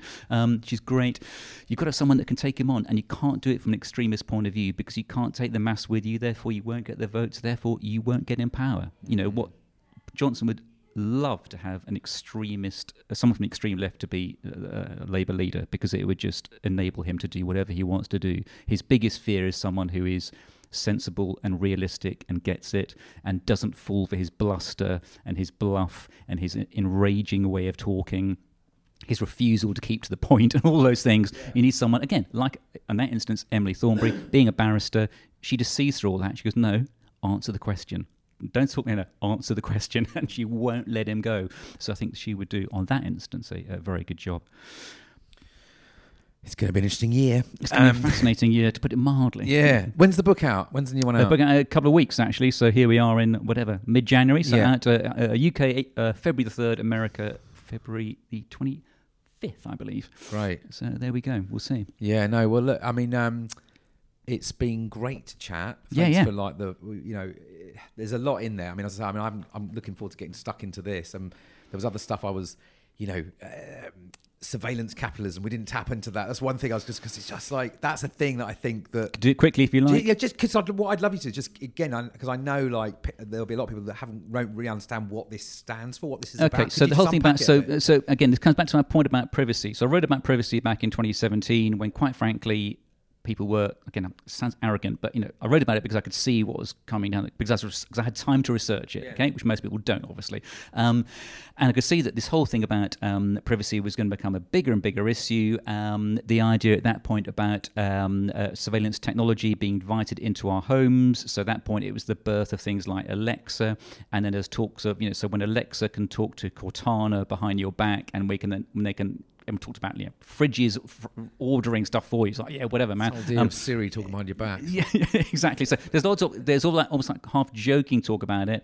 Then we began to see the issue of on that Orwellian level, that idea of when people would say, my God, there's poor people in North Korea who are basically looked at the entire time and they're under surveillance all the time. Isn't that dreadful? And then the point being made quite quickly, there were more surveillance cameras in London than the whole of North Korea, and that sounded a bit odd. Then when you had things like just the early stages of a word beginning to come out of what was happening in Western China, with the Chinese government obviously persecuting the Uyghurs, the Muslim a Chinese minority. And so I wrote about surveillance capitalism. I have to say, a year before the famous book of the same name came out, one of those. So I wrote about that and saying, look, this is really, really huge. So on one level, you had privacy being looked at from the point of view of everyone going, well, I know that Facebook are grabbing all my data and it's being used by advertisers, but if you try and explain why it's so technical and so boring, can you just shut up? Then when you were saying to people on a different side, well, actually, the next big thing there is going to be, as I alluded to earlier on, brands going, or new brands saying, right, if we can take your data from you, we'll hire it from you, then we'll hire it out to advertisers at a profit, and we can explain to you in detail how that works. But if we just say that your data is worth, let's say, 300 to 500 quid a year for you personally, people go, you know what, you got me when you start mentioning cash. So yes, I'll take that. The rest of it, just go and do whatever you want with it. So it's an active decision to allow your data to be used by someone else for hyper-targeting. So when it comes to the surveillance capitalism piece, when you begin to get the idea that when people are now realizing, as they evidently are, that you are being tracked online all the time, nothing is actually ever lost, and certainly from the point of view of all these things joining together. So just as we join together issues around climate and the impact on society and the world and culture, if we can link together the fact that we're being tracked all the time, that our data is being used in many cases in ways that obviously we don't have the slightest idea, if it's being, and then also if data at the same time is being manipulated and mucked about with by bad actors, when that links into alternative facts and fake news, and then we got things like obviously deep fake technology, which I wrote about then, which has now become obviously the real concern of the 2020 presidential election, when you have politicians appearing to make speeches they never made because it's been made up. And at the same time, it allows people like Trump to then deny he actually made a speech, because he'll just say, oh, it was a deep fake video, despite it being a real video, because they both look exactly the same. Then again, this comes back to the idea I made right at the beginning of this, which is it all goes to a very destabilizing space whereby no one believes anything. No one trusts anything. Everyone's suspicious of everything. And it's a horrible thing. And again, just like the climate crisis, we haven't been here before. We've never been in a situation whereby, just as Orwell discussed, what would you do when if we were to say, if all of us here now were saying, so, we're carrying around these things that track us the entire time, and we have things in our homes that listen into us and video us, it'd be going, are you mad? What have you done? And at the same level, you talk to psychologists, they'll say, bluntly speaking, there's a Western need for privacy. We don't like the idea of someone looking over our shoulder or listening in the entire time. There's a very different, bluntly put, Eastern/Asian point of view, which is, if you don't like that, then what have you got to hide? Are you a criminal? So the argument you'll have, or the discussion you'll have about privacy in Seoul or in London, let's say, or in Berlin, are very different conversations. We have to have, there is a basic intrinsic psychological need for privacy here, and there just isn't there. And again, that goes back to the issues of communism. It goes to issues about trust in society. Communist states, the whole thing about informing on your neighbours. It's why, very briefly, there's a total lack of trust let's say in China, to put a blunt statement, which goes right back to the deliberate sense of mistrust and suspicion put on a local level by the communist authorities and authoritarian state. It's why, at the polarity of that statement, it's why things like Alibaba were so successful so quickly, when, as Jack Ma said, once you have trust, everything else is easy. And so what he did was basically digitize trust. And the classic example of digitized trust, as everyone uses, is Airbnb. The idea that when you and I were teenagers, if we'd said, oh, we're going to go off to wherever, some other foreign country, and I think I'm going to go and sleep in some stranger's house, or if your sister said it or whatever, your parents would have gone mental. It's like, what are you talking about? They might murder you in your sleep. But the idea being, obviously, at the most basic level, if I know that the person whose home I'm going to sleep in, if they know that I know who they are and that they can be found out, if they murder me, they'll be caught. And so therefore, digitization gave us digitized trust, which people like Rachel Botsman talks about in her book a lot. It's why we can call an Uber when we're completely drunk, happy to allow ourselves or our friends or whatever to get into a stranger's car at 3 a.m. Digitized trust. So again, all these things. So surveillance capitalism basically sort of linked across all those areas, because I think everything is so interlinked. You can't talk about one without the others, hence the book, and hence the problem writing it. I thought I was going mad having to hold all these things in my head the entire time, so I didn't double up, so saying, well, privacy links into fake news, and privacy links into disinformation, and disinformation links into misinformation, and misinformation links into sort of something else, and it's all, so you have to try and separate them to make them coherent and understandable, and evidence what you're saying, so you're not just making it up, but do it in a way that, that is palatable.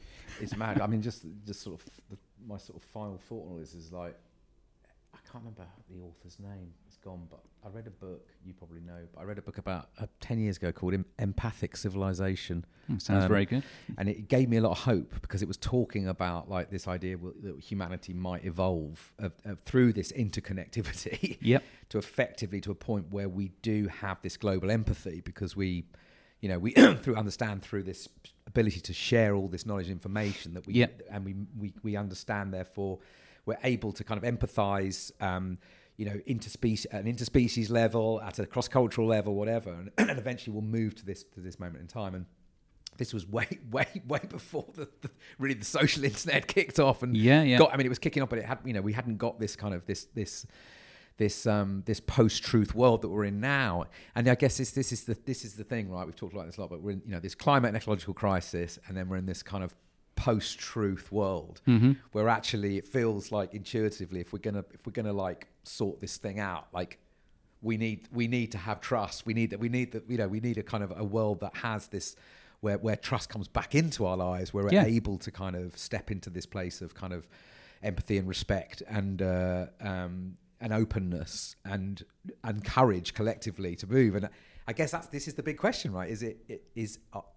Will we get there, or have we just, is there just too much now holding this kind of? Oh no, I think we will get there, very much so. I think there's just such a thirst for honesty and truth and reliability because the world is so out of control. I think there's an absolute desperation for solid ground when everything seems so fluid and movable. When people always bang on about the fact that things are moving so quickly. Well, actually, they aren't moving that quickly. They moved a lot quicker about 10 years ago when things like Silicon Valley was really exploding. I mean, really, there's no real innovation that's come out of Silicon Valley in the last 5 years. That bit really happened very quickly earlier on. Not to say that something else won't happen that's very innovative, but certainly the recent past has been quite slow. It's funny because as you're saying, it's making me think of... I forget his name, but he talks about as a futurist. He talks about which just always touched me. This idea that the kind of the breakthroughs we really need now, the most innovative breakthroughs are going to be like about what it is to be human, not. Oh yes, that gets into things like spiral dynamics and all of that, and so that idea of just how we shift through different stages of consciousness, and it's why we admire. It's why we admire things, again, coming back to Patagonia. Yeah. It's not just because they're a nice company that make good outdoor clothing and have a few farmers markets and all the rest of it. There's a demonstration of how to act, how to be, a level of, I talk about humane capitalism a lot in that book, a demonstration that there's a different way of doing these things. You can still make a healthy profit, and that's to be encouraged. You can still have a perfectly nice lifestyle, whatever that may be, by doing things in a decent way, and it's not in what would have been dismissed, again, a decade ago in Daily Mail speak as being a pathetic liberal with a small L or just grow up point of view. There's a reason why we respect people who act in that decent way, who have a sense of genuine authenticity. There's a reason why people are so enamoured in a very niche level by things like, interesting talks, TED Talks, the Do Lectures. I know you're very involved. It's things like that. There's a reason why small festivals are so attractive. It's a reason why, despite the fact that we're told religion is collapsing, actually in many ways, it's coming right back, I think, in terms of religions of search of meaning and doing things for the social good. Yeah. I mean, there's, my wife goes to this church in Brighton called St. Peter's that just... no one else is looking after the homeless community. You don't look to Priti Patel to look after you if you're homeless. You look to your local church to welcome you in and to give you somewhere safe to be, and to feed you and to comfort you. And that's what we need. It's that sort of activity. So I think there's a ton of that out there. And again, unfortunately, the way the media is set up, as we know, they always say bad things happen quickly. Good things happen slowly, and the media loves quick things. So the media do not go, over the last, sort of few months, X many homeless people have been kindly looked after and have been given us a safe place to stay in the evening and a welcoming smile and a hot meal, because that ain't news. What is news is one homeless man stabbed someone in Sunderland. Yeah. Oh my God. And that's the problem. Keep the fear up. keep the fear up, despite the fact that if you look at magazines like Positive News, huge amount of positivity out there, but again, I think it's being communicated just like the XR message increasingly on a word of mouth basis.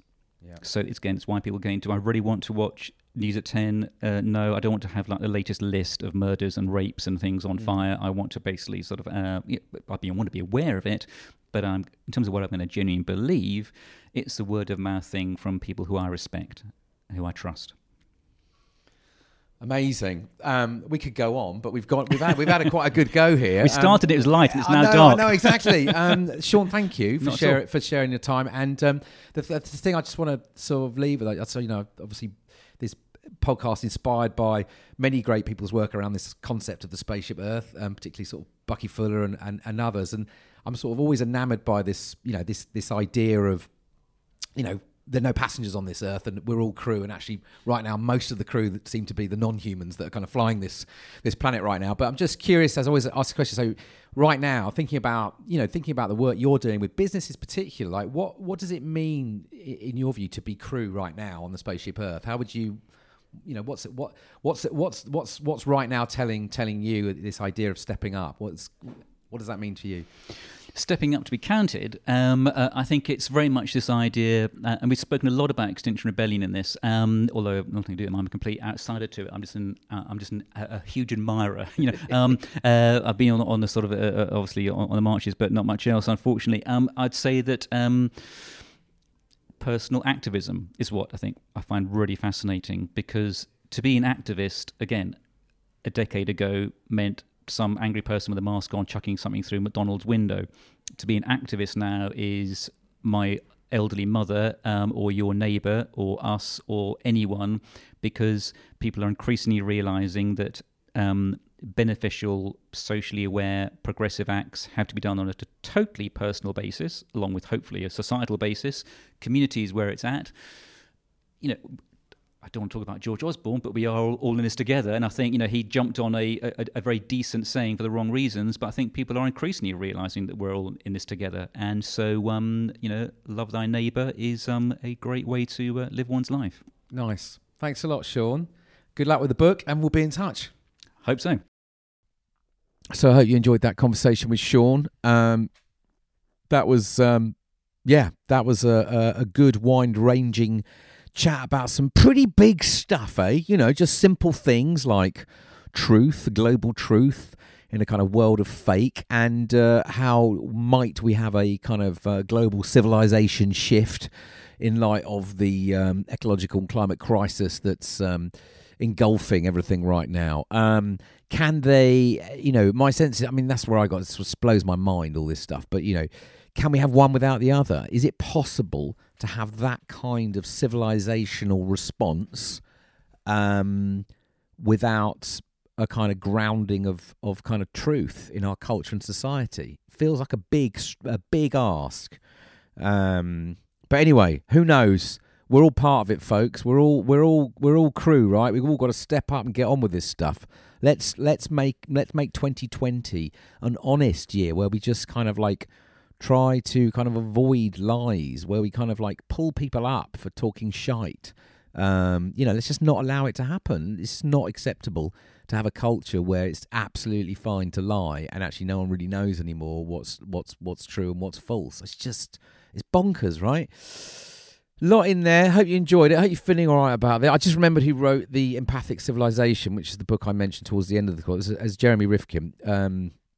It absolutely blew my mind, this book. I picked it up about a decade ago. It's a huge book, The Empathic Civilization, and it's called The Race to Global Consciousness in a World in Crisis. And it really, worth a read. But this was sort of before, this was kind of still when we thought most people were still telling the truth. We hadn't kind of reached the kind of fake news madness that we're in now. So this added a whole new level of total complexity and head-frying madness to deal with. Anyway, thanks for tuning in. Thanks for listening. It means a lot. Please do share the show or give it a rating or a review if you like what you've been hearing. It really helps. Please do that. If you want to reach out, you can get me, Dan at thespaceship.earth, or on Instagram, thespaceship.earth. Sign up to the newsletter, going out once a month, updates on the podcast, other bits and pieces that are going on, and general kind of awesomeness around the shift to a more kind of regenerative, life-sustaining culture on this beautiful planet. So there you have it, folks. Hope things are good. Take it easy. Remember, there are no passengers on Spaceship Earth. We're all crew. Until next time, peace and out.